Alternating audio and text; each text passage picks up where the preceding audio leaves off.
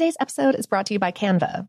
We're all looking for ways to make an impact at work, but not all of us are skilled in visual design. Canva helps you get your point across, simply and beautifully. It's easy to design Canva presentations, docs, whiteboards, and videos. You start with a designer-made template and customize it with your content. Plus, add graphics, charts, and more from Canva's massive media library. Whatever department you work in, Canva is perfect for any task. Sales decks, hiring docs, marketing brainstorms, employee videos, you name it. Anyone at work can design with Canva. Start designing today at canva.com. Designed for work. This episode is brought to you by Technically Speaking, an Intel podcast. When you think about the future, what kind of technology do you envision?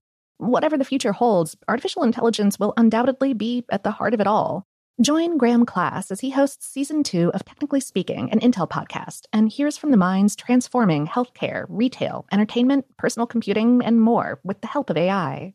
Tune in every other Tuesday and explore the latest technology that's changing our world today and creating a more accessible tomorrow.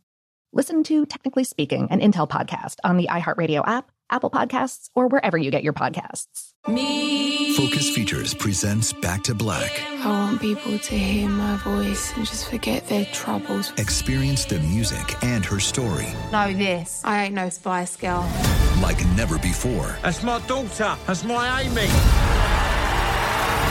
On the big screen. I want to be remembered for just being me. Amy Winehouse, Back to Black, directed by Sam Taylor Johnson. Rated R, under 17, not a minute without parent. Only in theaters May 17th. What's up, this your boy Lil Duval, and check out my podcast, Conversations with Unc, on the Black Effect Podcast Network. Each and every Tuesday, Conversations with Unc podcast feature casual and in-depth talk about ebbs and flows of life and the pursuit of happiness. Unlike my work on stage, I tap into a more serious and sensitive side to give life advice and simply offer words of encouragement, yet remind folks to never forget to laugh. Every Tuesday, listen to Conversation with Unc, hosted by Lil Duval on the Black Effect Podcast Network, iHeartRadio app, or wherever you get your podcasts. Presented by AT&T. Connecting changes everything. From BBC Radio 4, Britain's biggest paranormal podcast is going on a road trip. I thought in that moment, oh my God, we've summoned something from this board. This is Uncanny USA. He says, somebody's in the house, and I screamed. Listen to Uncanny USA wherever you get your BBC podcasts, if you dare.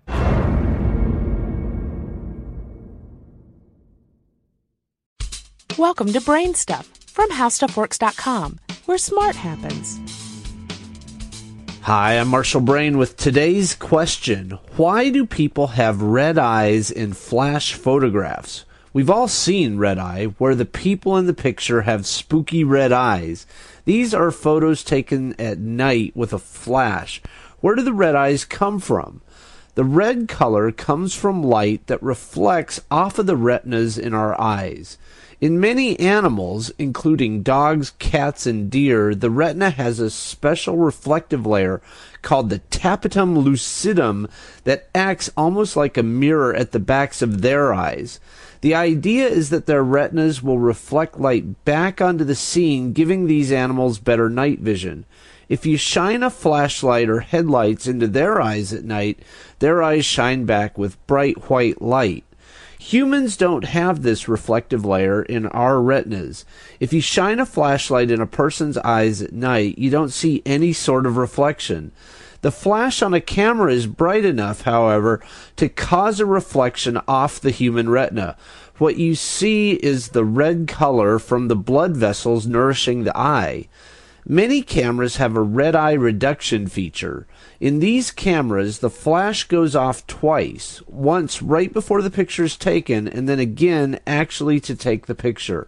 The first flash causes people's pupils to contract, reducing red eye significantly.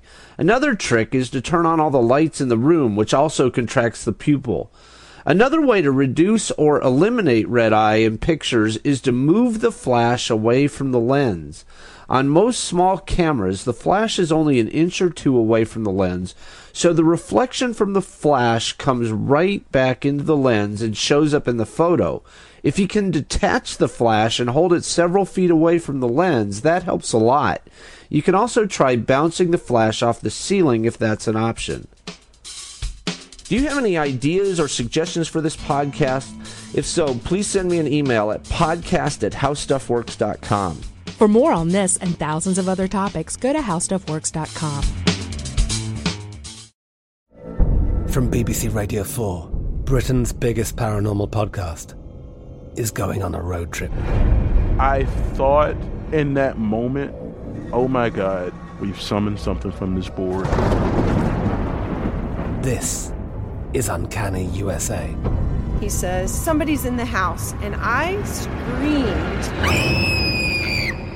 Listen to Uncanny USA wherever you get your BBC podcasts, if you dare.